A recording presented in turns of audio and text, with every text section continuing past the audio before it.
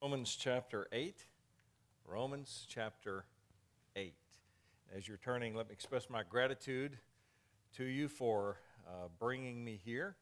First contact was with Al, who wrote to me and inquired about these things, and then Pastor Nick got involved, and you've all been wonderfully hospitable. Thank you for that. I've enjoyed this. I averaged about 100 airplanes a year for 22 years. I've preached in 48 states, but this is my first time to Baton Rouge. I've been several places in Louisiana, but first time here. So it's been a thunderous welcome here, and I appreciate that very much. I also want to bring greetings to you from my boss, the president of the Southern Baptist Theological Seminary in Louisville, Dr. Al Mohler. And I know he would want me to express my gratitude to you for your church's gifts to the cooperative program. Every time you give to this church, a portion of the money decided by the church makes its way to the Southern Baptist Cooperative Program. And what a lot of people don't know is that that money first goes to your state convention here in Louisiana. And then in its annual session, the state convention votes on the budget for the state convention and determines how much money stays in the state to do missions work here in the state, support work on campuses and start new churches and so forth, and how much of the money then goes on to the central fund of the Southern Baptist Cooperative Program. I'm not sure exactly what the percentage is here in Louisiana, but in most churches across convention is roughly 50-50. And so that money then from the 45,000 Southern Baptist churches who voluntarily give whatever they decide to give makes its way to the Central Fund of the Southern Baptist Convention Cooperative Program, and next month, at the annual session of the Southern Baptist Convention, the messengers from all the churches who attend vote on the budget for the whole Southern Baptist Convention. Historically, half of that budget goes to our almost 5,000 missionaries in more than 185 countries of the world. 25% of that budget generally annually goes to the more than 5,000 home missionaries we have in all 50 United States. That's supplemented each year by the Lottie Moon Christmas offering for our foreign missionaries and the Annie Armstrong Easter offering for the home missionaries. But then about 20% of the budget for the whole Southern Baptist Convention goes to your 6 Southern Baptist seminaries. The oldest and largest of which is in Louisville, where I'm privileged to teach on your behalf, and of course you know you have seminary in New Orleans, where your pastor attended. What you may not know is that 1 out of 5 seminary students in America, you add up all the seminary students and all the seminaries of all kinds, the 5,000 Catholic seminary students and their seminaries, the Methodist seminary students, all seminary students of all kinds, 1 out of 5 is in one of your 6 seminaries. Which means God can call someone from this church to the mission field. God can call someone from this church to be a worship pastor, preacher, biblical counselor.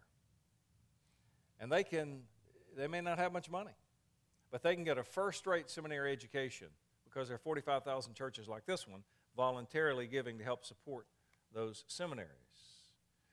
I've spoken in seminaries where it costs the students there 10 times what it costs the students at Southern Seminary for what, in my opinion, is not as good an education. Now, the costs are about the same. The salaries are roughly the same. The electricity is about the same. But for the students in our seminaries, the costs are greatly reduced because there are 45,000 churches like this one voluntarily giving to support the work of those seminaries. All of which is to say, thank you for paying my salary. There's a wonderful promise in Romans chapter 8, verse 31, where the Bible says, "What then shall we say to these things? If God is for us, who can be against us?" How do you know if God is for you? That's a very important question when you consider the alternatives, right? So how do you know if God supports you or whether he does not? If you want to get married, but nothing ever works out, does that mean God is against you? Or what if you marry the person of your dreams? Does that mean God is for you? But then what if that marriage breaks apart? Does that mean God is against you?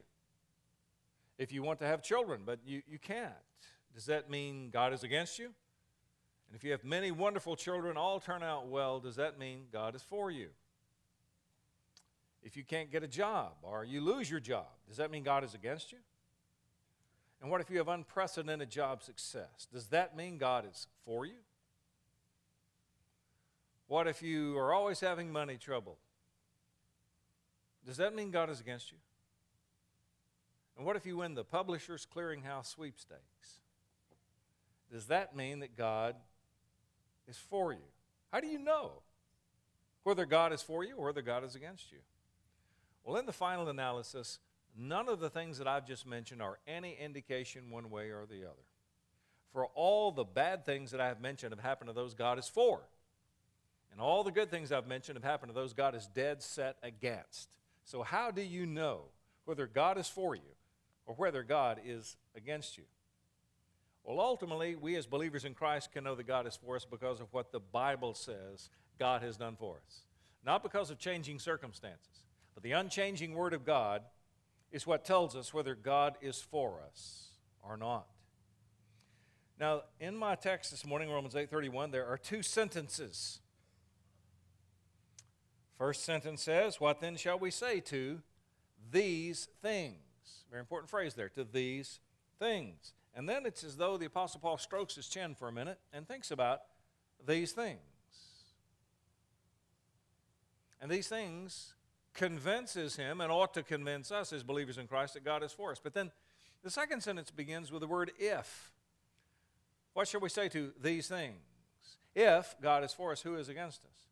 Now, you know, as one of your seminary professors, I'm duty-bound to mention Greek at least once while I'm here today, right?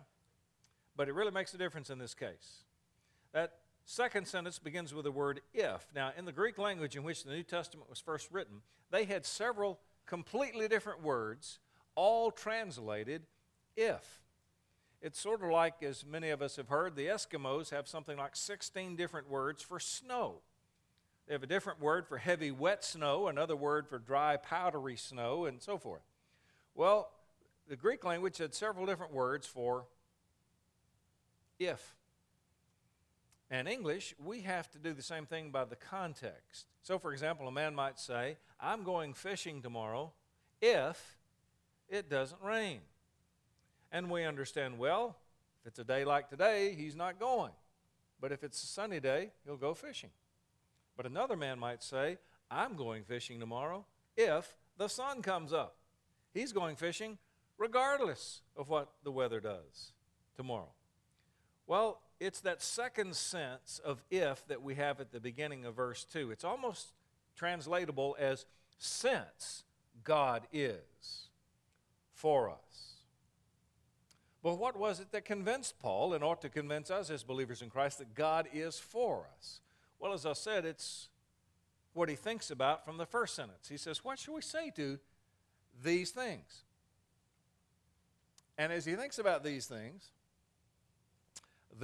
convince Paul and ought to convince us as believers in Christ that God is for us. So what are these things? Well, in one sense, it's the whole book of Romans up to this point. But in the immediate context, it's the things he's just been talking about in the previous paragraph. So, for example, we know from verses 26 and 27 that God is for us because of the Holy Spirit he gives to us and what the Holy Spirit does for us. Look there in verse 26. Likewise, the Spirit helps us in our weakness, for we do not know what to pray for as we ought, but the Spirit himself intercedes for us with groanings too deep for words.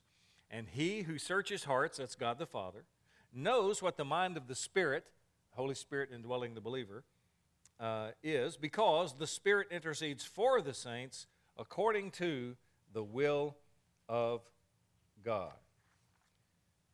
When you don't know what to pray, you don't know what God's will is in a matter. Should you go or not? Should you do this or that? You don't know. The Bible says here that God the Holy Spirit is praying for you. Because he recognizes we don't always know what to pray as we ought. We don't always know what's best. We don't know the future. We don't know all things as God does. And yet we're still commanded to pray in all those things. And we want to pray in those things. But even when we don't know what to pray, the Spirit of God is praying for us. And in fact, even in those times when you can't pray. You ever been there? Your heart is so heavy, like lead in your chest, all you can do is cast yourself across the bed and just sort of groan Godwardly. Oh God, is all you can say. Or maybe because you're in such physical pain, or you're under sedation or medication such that you literally can't put two thoughts together in your head to pray. But maybe that's when you most desperately need prayer. Your heart is so broken, or you're so physically in pain, you literally cannot pray. But you've never needed prayer more in your life. God is not in heaven wringing His hands thinking, well, bless her heart. Bless his heart. If they could only utter something, if they could just put some request before me, I'd have something to work with, but I can't because they can't pray. What am I going to do? No. God is so good and God is so great that when we most desperately need prayer and we can't pray, He says the Spirit Himself intercedes for us. And He does so according to the will of God. It says as if He could pray any other way. And Paul says, you know what? If God will do that, God is for me. If He'll pray for me when I don't know what to pray, if He'll pray for me when I cannot pray, God is for me. But that wasn't the only thing. We also know that God is for us because of the very famous next verse, Romans 8:28. And we know, have you ever noticed that before? In this verse, and we know, we're going to talk about how do we know? And we know that for those who love God, not for everybody, but for those who love God, all things work together for good. For not everybody, but for those who are called according to His purpose. You know, as an aside, it's been my observation that we don't seem to want to speak of Romans 8:28 as much. And I think I understand why. I think we've all seen people just sort of blithely throw out Romans 8:28 to hurting people. Insensitively and in untimely ways giving Romans 8:28 to hurting people. Romans 8:28 is not to be given to someone who's on the raw edge of pain. Maybe they're still angry at God. They're crying, why? And to give them Romans 8:28 doesn't help.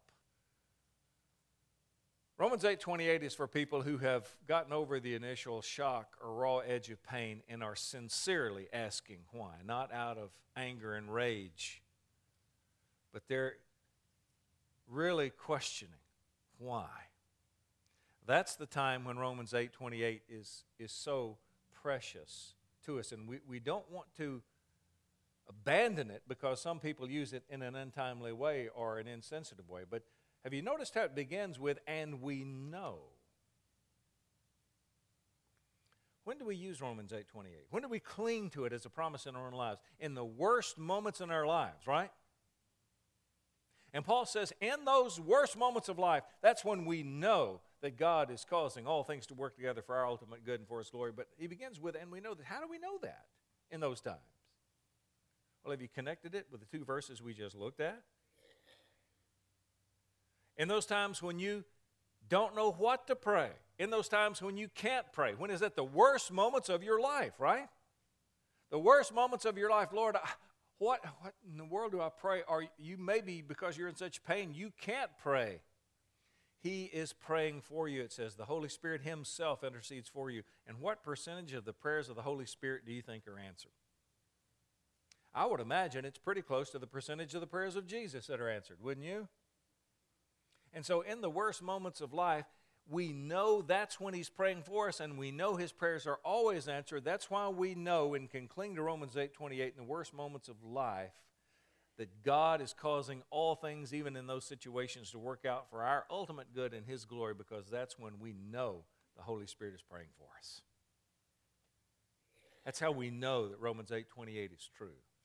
Notice that it does claim all things. Everything in the life of a believer, even evil things. Have you come across the Old Testament equivalent of Romans 8:28? It's Psalm 119:91. Psalm 119:91 says, for all things are your servants. All things. Even the devil, Martin Luther said. Yes, he's the devil, but he's God's devil. And he's on God's chain. And as we learn from the book of Job at the beginning, he cannot touch us. Though he can do horrible things to us, he cannot touch us unless God permits it to be so. All things are God's servants. Therefore, all things in the life of a Christian must pass through the filter of His hands and His will. And so that they work together in His almighty hands. It says they work together for our ultimate good and for His glory. And that is true about all things.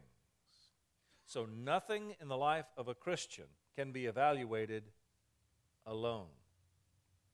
Nothing stands alone in the life of a Christian. You can't look at anything and say, that is evil. It's pure evil. There's nothing good in that. And God says, amen.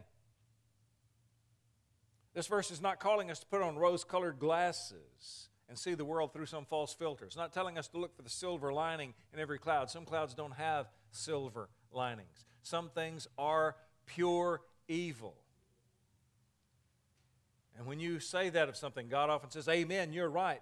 But we cannot evaluate anything by itself. Nothing stands alone in the life of a Christian because all things work together in the hands of an almighty God who performs a divine alchemy and turns even evil things ultimately into our ultimate good and for His glory. Paul says, if God will do that, God is for me. If He'll take everything in my life, even the worst things that have ever happened, and cause me to bless Him forever through that, then God is for me. All things, even evil things, God takes and works together with other things.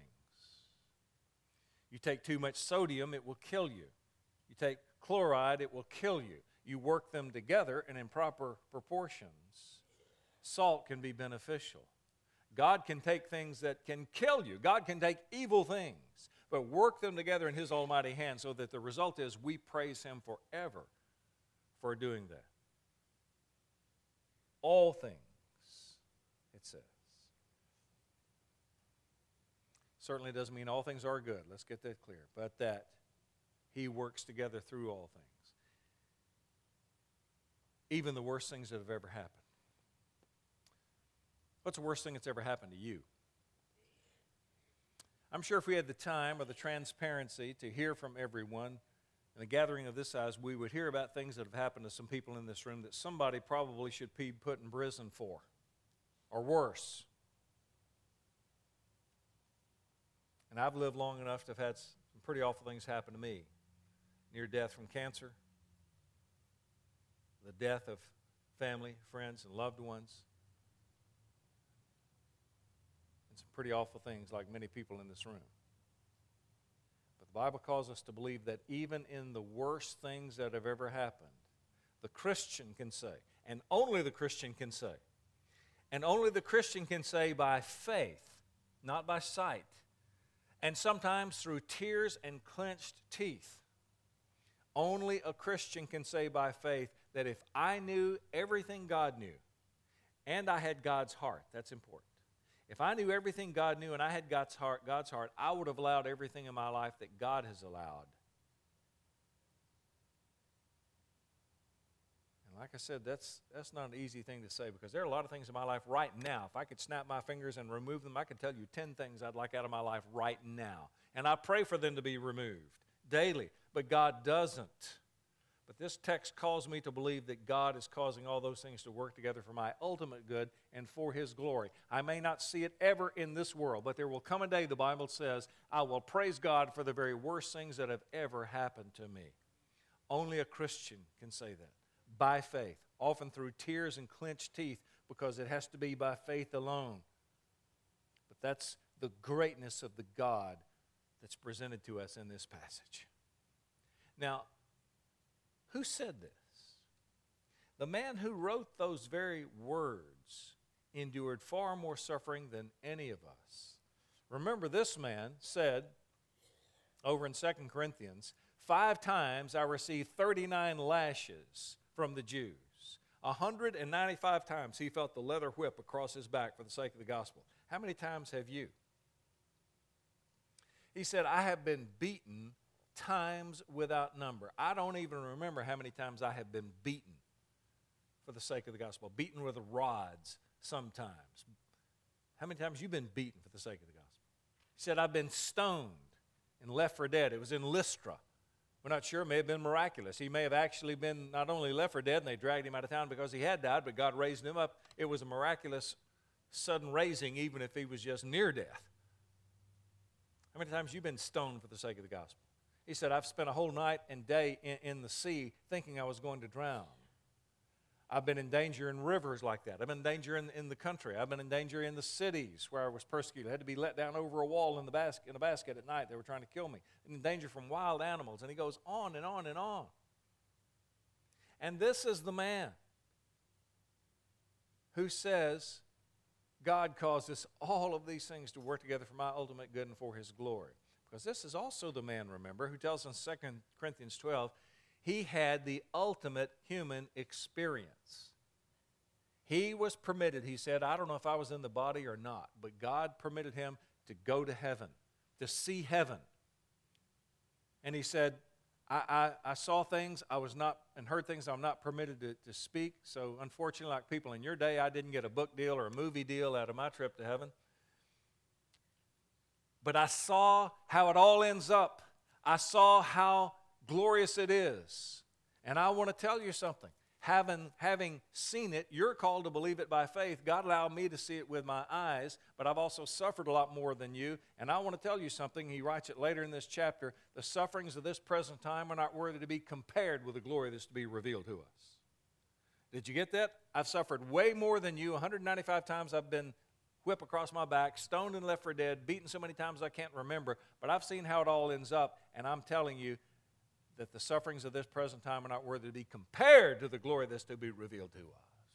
That's who wrote Romans 8:28.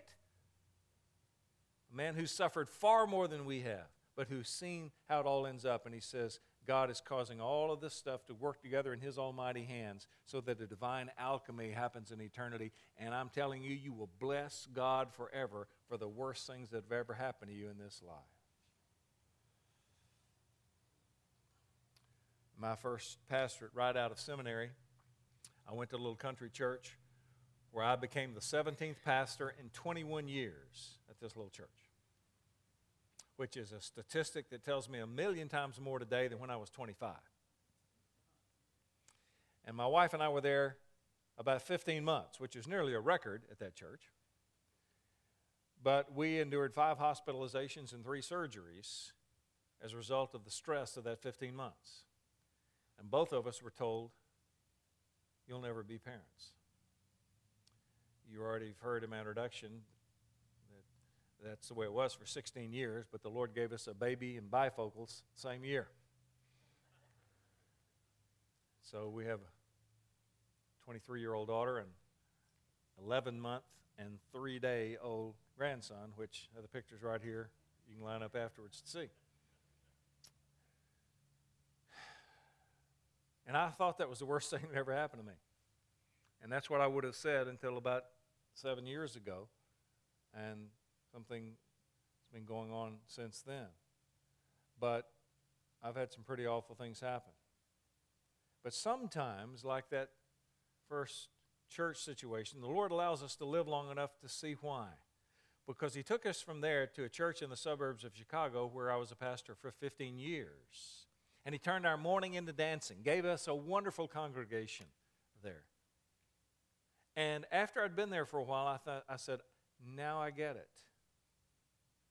That church in Chicago was looking for a pastor before I went to this other church. And if I had gone directly to Chicago, I think I would have ruined that church. I wasn't ready, so God put us through a pressure cooker for 15 months to get us ready to bless us for 15 years. And so I said, now I think I understand why we went through all that we did. And that's what I thought for many years until I began to teach on your behalf at a Southern Baptist Seminary in 1995. And now every day I look out on the faces of young men who are pastoring that same church, if you know what I mean. And it makes a world of difference to say, brother, I've been there. So now the greatest joy of my ministry life, teaching on your behalf at Southern Seminary, now I see why we had to go through that horrible situation. So there's some things in life, you live long enough and you say, I didn't understand it at the time, now I see why God allowed that to happen. And it's fairly easy to look into the future and to say, yes, I'm sure. Out there in the future, whatever happens to me, God will bring glory through it. It'll be for my ultimate good and for His glory. And I can say that rather flippantly because I haven't experienced the pain of the future yet. You know what's really hard for me about Romans 8:28? It's believing that the promise of Romans 8:28 is true today. Because I said there are about 10 things in my life I pray every day God would remove, and if I could snap my fingers and remove them right now, they'd be out of my life, but God has chosen not to remove them from my life. Instead, He calls me to believe that through them I will bless Him forever, that He allowed them into my life. I can't see that yet. But God calls me to believe here that He is for me, because He is taking everything that has ever happened to me, everything that will ever happen to me, and use it for my ultimate good and for His glory. And the Apostle Paul says if God will do that, if He will take everything that ever happens to you, even the worst things that have ever happened to you, and doesn't just neutralize them, so someday you can look forward to an existence where their memory is gone, the pain won't be there anymore, they can't hurt you anymore, oh, for such a day, for an eternity. No, it's better than that. We will actually praise God forever for everything that ever happens to us, including the worst things that have ever happened to us. As unimaginable as that is right now, Paul says that's the kind of God we have. And if God will do that, if God is great enough and willing to take everything that ever happens to me, even the worst things that have ever happened to me, and to bless me through them forever, then God is for me. But that's not all. Then there's what is referred to sometimes as Paul's golden chain in verses 29 through 31, where he says, "For those whom He foreknew, He also predestined to be conformed to the image of His Son, in order that He, Jesus, might be the firstborn among many brothers, many made like Jesus. And those whom He predestined, He also called. And those whom He called, He also justified. And those whom He justified, these He also glorified." The Bible says here, if you are in Christ from eternity past, God foreknew you. And it means more than He just knew about you in advance. He knew decisions you would make in advance. It's a more intimate word than that. We could almost translate it as He foreloved you. He knew everything about you, every choice you would ever make, every sin you would ever commit. And He loved you anyway. And predestined you to become conformed to the image of His Son. God has predestined all those in Christ to be made like Christ forever and ever, not like Him in His divinity. We're not going to be little gods, as the Mormons believe. Rather, we will be made like Christ in His sinless, perfect humanity, reflecting the glory of God from every pore and cell in our glorified bodies forever and ever. Now, if it said here we were predestined to become like angels, we would have rejoiced forever that God would make us creatures that glorious. And if you'll kind of notice, that's what most people seem to believe.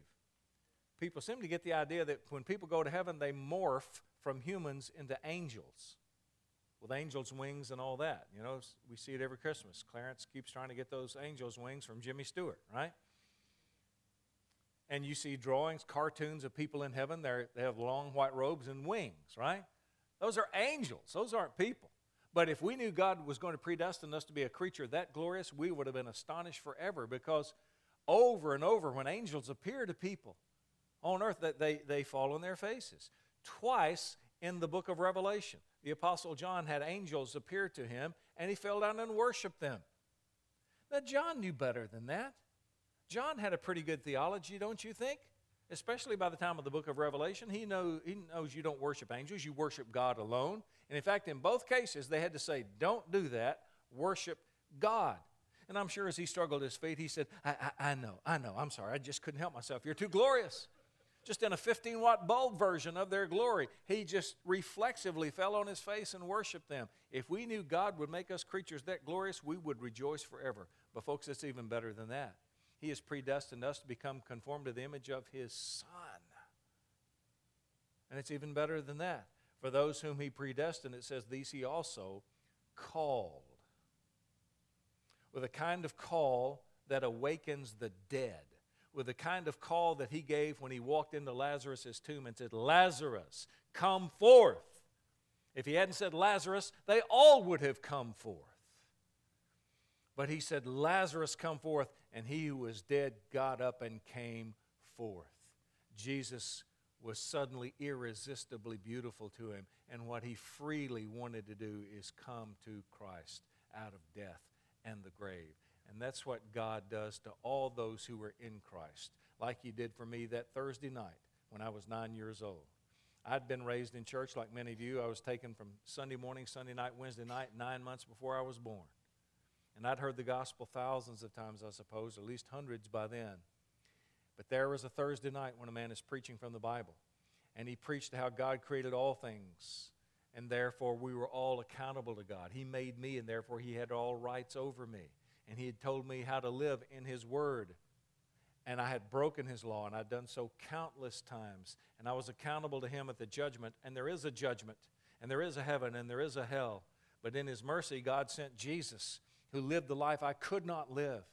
He lived a perfect life, and he offered himself as a perfect sacrifice for sinners like myself. And God accepted that sacrifice and raised Jesus from the dead. And now what I needed to do was repent and believe in Jesus.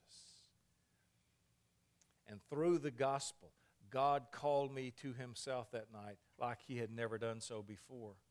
He called me in a way he didn't call the boys on either side of me that night.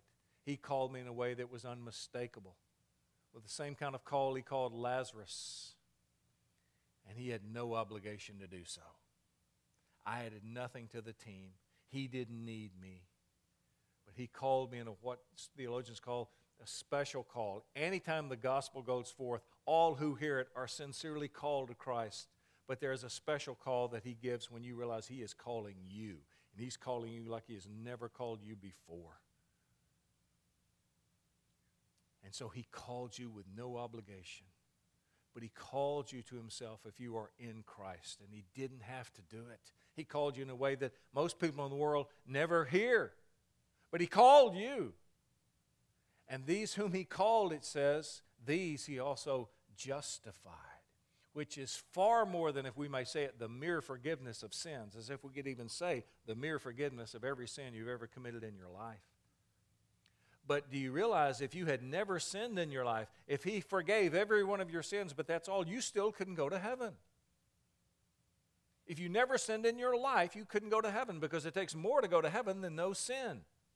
Having no sin just brings you to zero, to neutral, on a line that extends infinitely in this direction, -1, -2, -3, and the line extends this direction, +1, +2, +3 to infinity. Jonathan Edwards, the greatest theologian America's ever produced, said, famously, my sins are infinite upon infinite and multiplied by infinite. And that's because he knew that we never go 1 second without sin. We never go 1 second, often not even conscious of it. But someone put it this way, if sin were blue, everything we ever did or said or thought, every motive would be some shade of blue. Some would be a light blue, some would be a dark blue, but every word, deed, thought, or motive would be some shade of blue. Therefore, we never do anything. Even in our best moments, our best motives, you get up in the middle of the night to care for a sick child. You help some stranger on the side of the road. Even in our best moments, there is sin. Maybe we're unconscious of it. Maybe it's as simple as, well, I hope someone sees me do this, or I hope my wife appreciates this, or I hope somebody sees me do this. It may be nothing more than just, well, I couldn't live with myself if I didn't do it. But there's some selfishness, some sin. Maybe it's a small percentage, but it's there in everything we ever say or do or motive, every deed. What does the Bible say? That even our righteousness, says, are what? It's filthy rags compared to a holy God. We know our sins are filthy rags before God, but the Bible says even our righteousness is as filthy rags because they're not perfect righteousness. In those moments when you say, this is righteousness and this is unrighteousness, and I choose righteousness, good, it's what you ought to do. In some sense, God is pleased with that. When you say, this is obedience and this is disobedience, and I choose obedience, good, that's what you ought to do. It's what you ought to choose, and in some sense, God is pleased. But the Bible says that even in our obedience, even our righteousnesses are as filthy rags before a holy God. Compared to other people, perhaps better. But before a holy God, even our best deeds, even our obedience is imperfect. It's sinful. Someone said even our repentance needs to be repented of. Even our tears need to be washed. And Edwards could say my sins are infinite because I never go 1 second without sin. But multiplied by infinite because he knew every sin is a double sin.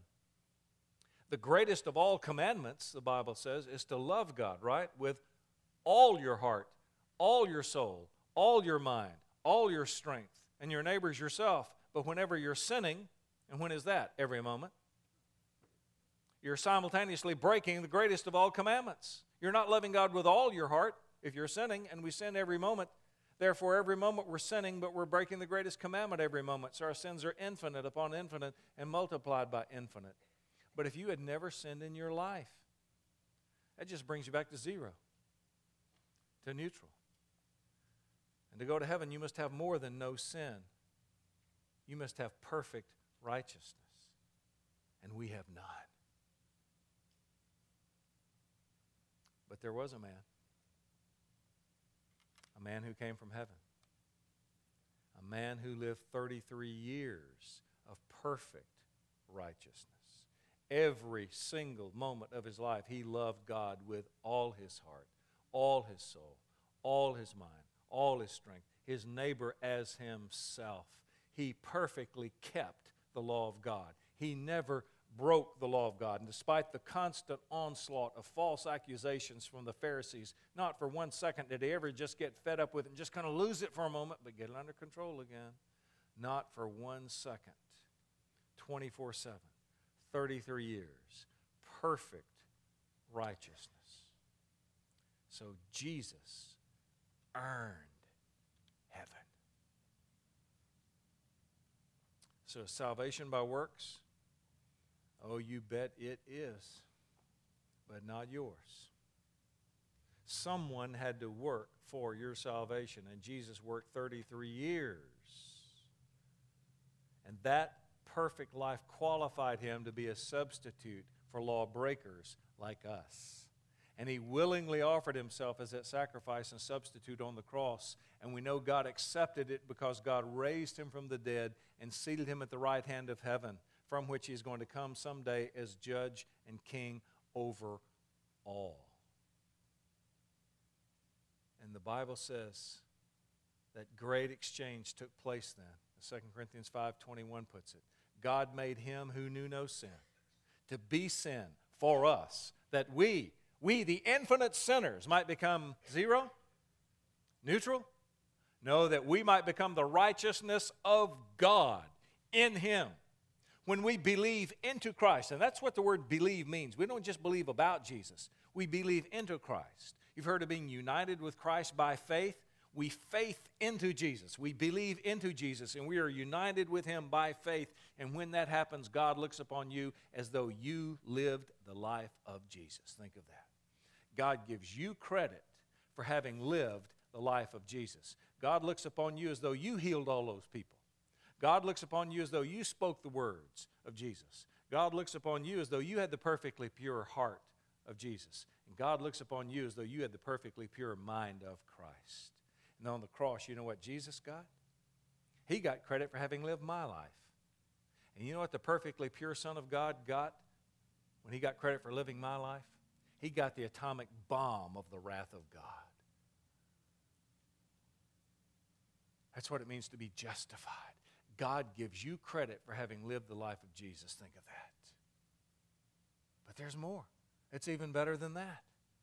For it says, those whom he justified, these he also glorified, made like Christ in every way except his divinity, forever and ever. And notice this past tense here. In the mind of God, it's done. It's over. It's done. You are glorified in terms of the work is done. It is considered completed. It's future in our experience. It's done in the mind of God. So the Apostle Paul says, all right.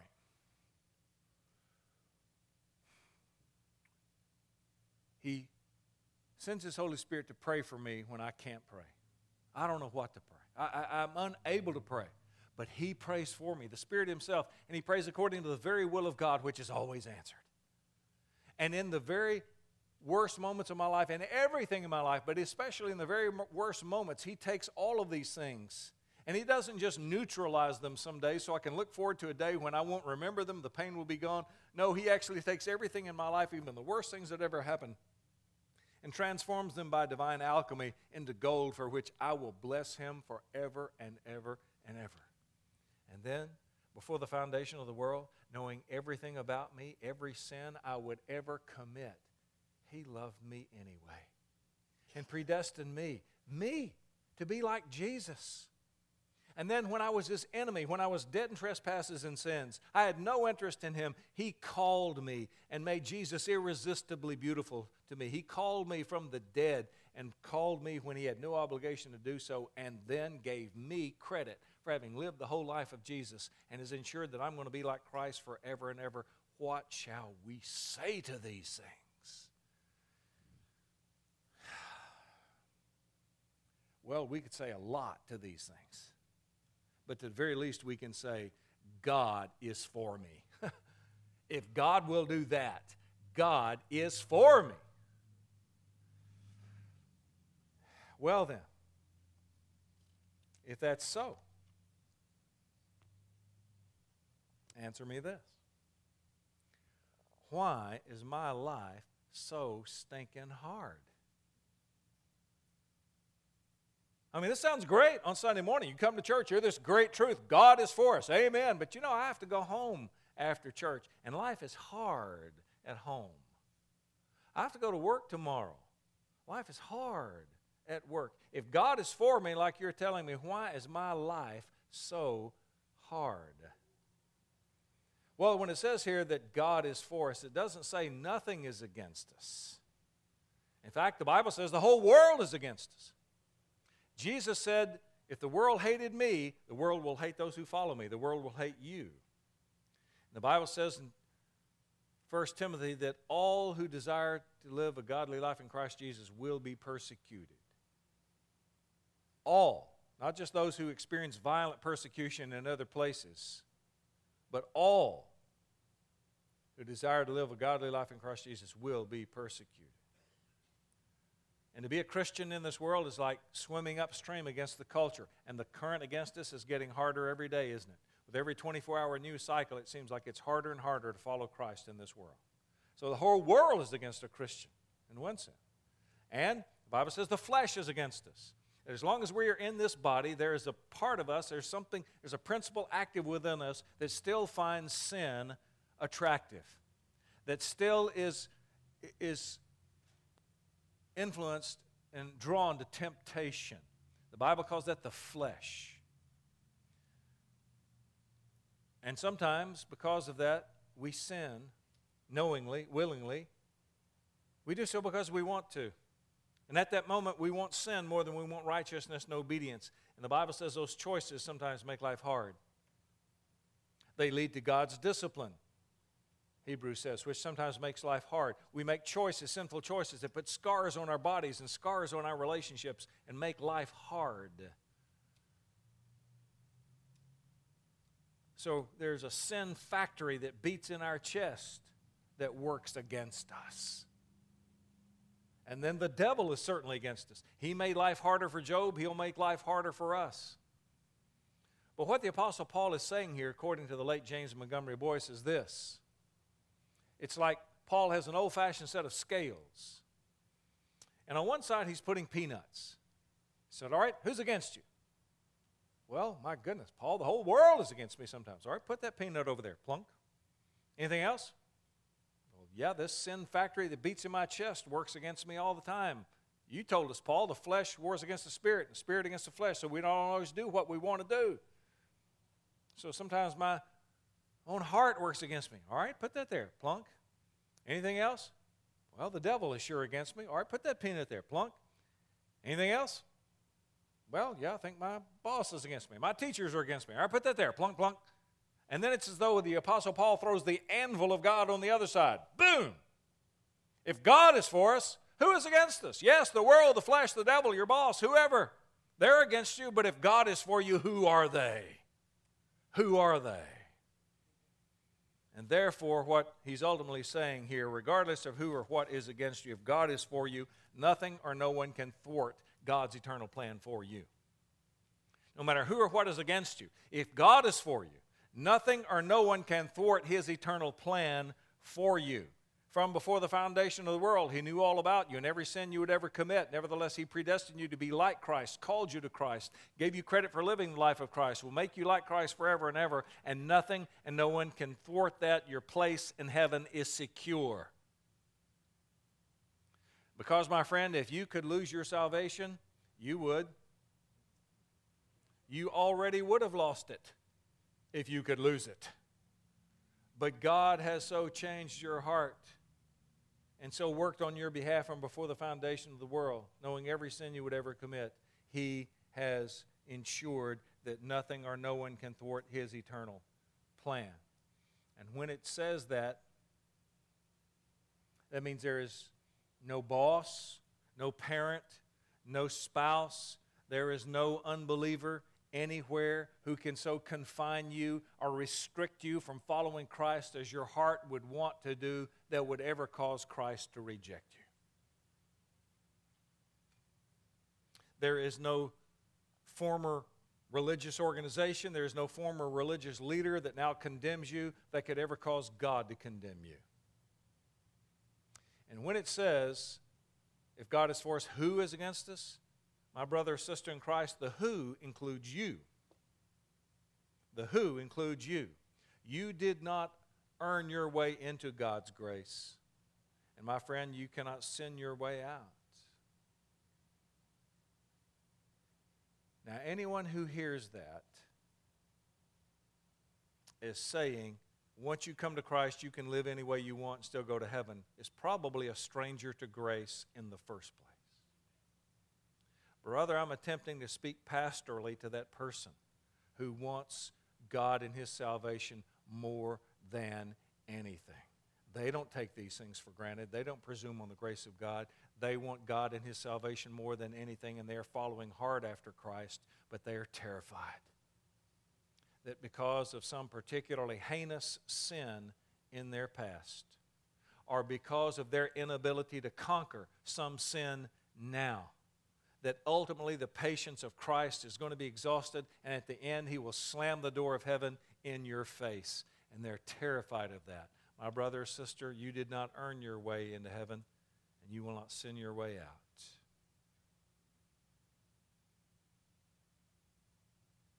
If you want Christ, He wants you.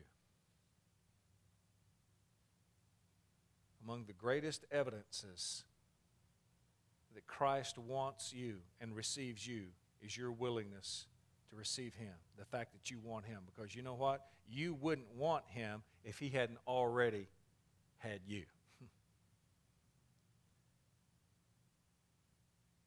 You were in darkness. Jesus said, you love darkness rather than light. You would not come to Christ. But by grace, He changed your heart. Gave you a heart of flesh, the Bible says, instead of a heart of stone, and gave you the Holy Spirit who, remember, prays for you. And one of the works of the Holy Spirit is He gives you longings for Christ. You want Christ, and your wanting Christ is one of the greatest evidences that you already have Christ. And so regardless of the sin that terrifies you, your inability to conquer, though you try, and you pray for removal of it, the fact that you want Him means He wants you. God is for us, who is against us? Well, let me close with these practical words now. First of all, I want to call you to Paul's example here and how helpful it is, and to say that we need to do what he did, to learn to reason out and rest upon what the Scripture says is true. To reason out and rest upon what the Bible says is true, regardless of what we see, regardless of what we think, regardless of what we feel.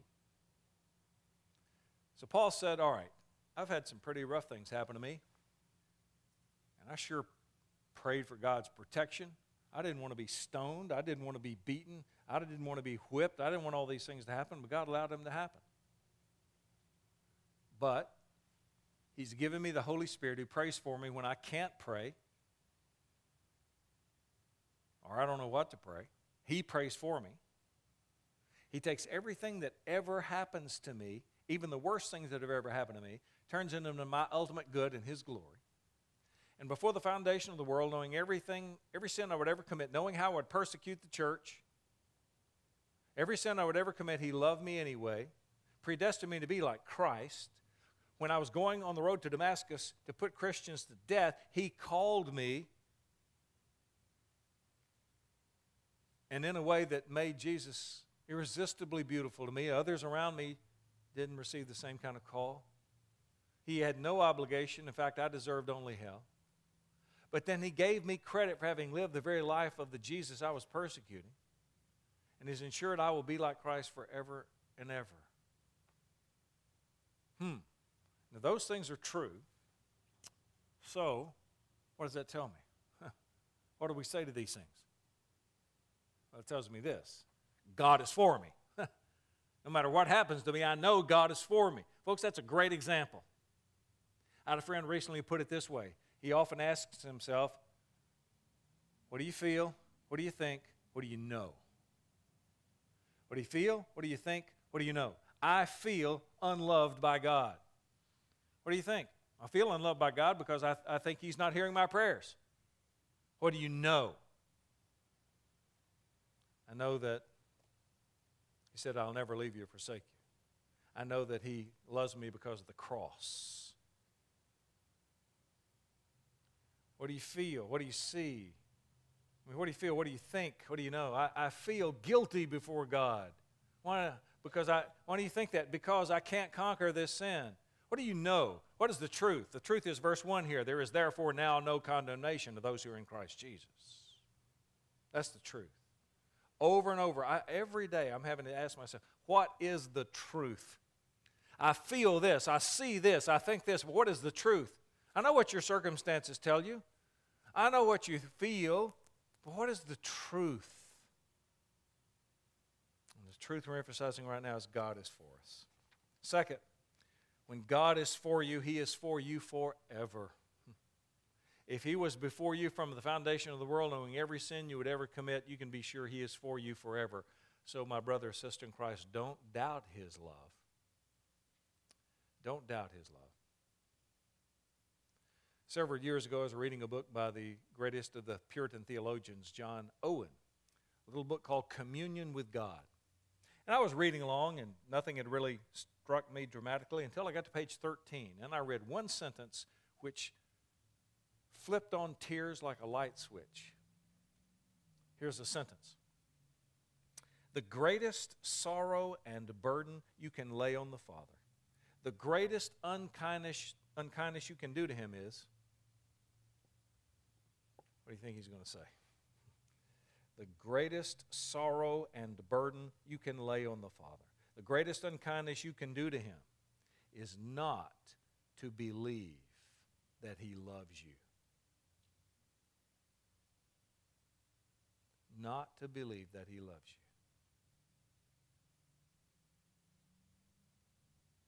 His Holy Spirit prays for you when you can't pray. His Holy Spirit prays for you when you don't know what to pray. And He prays for you, prays the very will of God, and does so in such a way that everything that ever happens to you, He doesn't just neutralize the pain someday. You don't just look forward to neutralizing the memory. He's going to bless you for every one of those things far greater than you can even imagine, so that you will thank Him in heaven forever for the worst things that ever happened to you now. And before the foundation of the world, knowing every sinful thing you would ever do, even after professing Christ, He loved you anyway and predestined you to be like Jesus and called you when you were His enemy and you hated Him and you were dead in trespasses and sins, and He called you to Himself and gave you credit for having lived the very life of Jesus and ensured you'll be like Jesus forever and ever, and you wonder if He loves you? What greater proof could He give? Let you win the Publishers Clearinghouse sweepstakes? That would be a better proof. When God is for you, He's for you forever. So don't doubt His love. The obvious question now as we conclude is God for you? Is God for you? He is for all who will come to Christ. But realize He is against those who won't. He is your enemy. You made Him your enemy. And you may look around the room and say, well, you know what? I'm not a follower of Christ, but I wouldn't trade places with hardly anybody in this room. Things are going pretty well. God must be for me enough. But my friend, you will discover some days you stand before Him in judgment that God is your enemy. You made Him your enemy. And if God is against you, who can be for you? But if you will come to Christ, even right now, no matter who you are, no matter what you've done or how many times you've done it, you may have been fearful of coming in today, fearful that all the thunder and lightning at that time was indicative of the judgment of God, that you would dare come to church. And you're fearful this place might fall in over you this morning. He'll receive even you. No matter who you are or what you've done or how many times you've done it. I can stand and in His name say, come and welcome to Jesus Christ. But you may have been someone who's been in church every Sunday of your life. But if your life were exposed, it would be the biggest scandal in Baton Rouge. He'll receive even you. He receives self-righteous people too. He receives all who will sincerely come to Him. And when you come to Christ from then on, regardless of whether ever you get the house you want, or the spouse you want, or the job you want, or the income you want, or anything else you want, regardless of those things, if you come to Christ, you get God. And if God is for you, who is against you? Let's pray together. Oh God, how grateful we are for the Bible.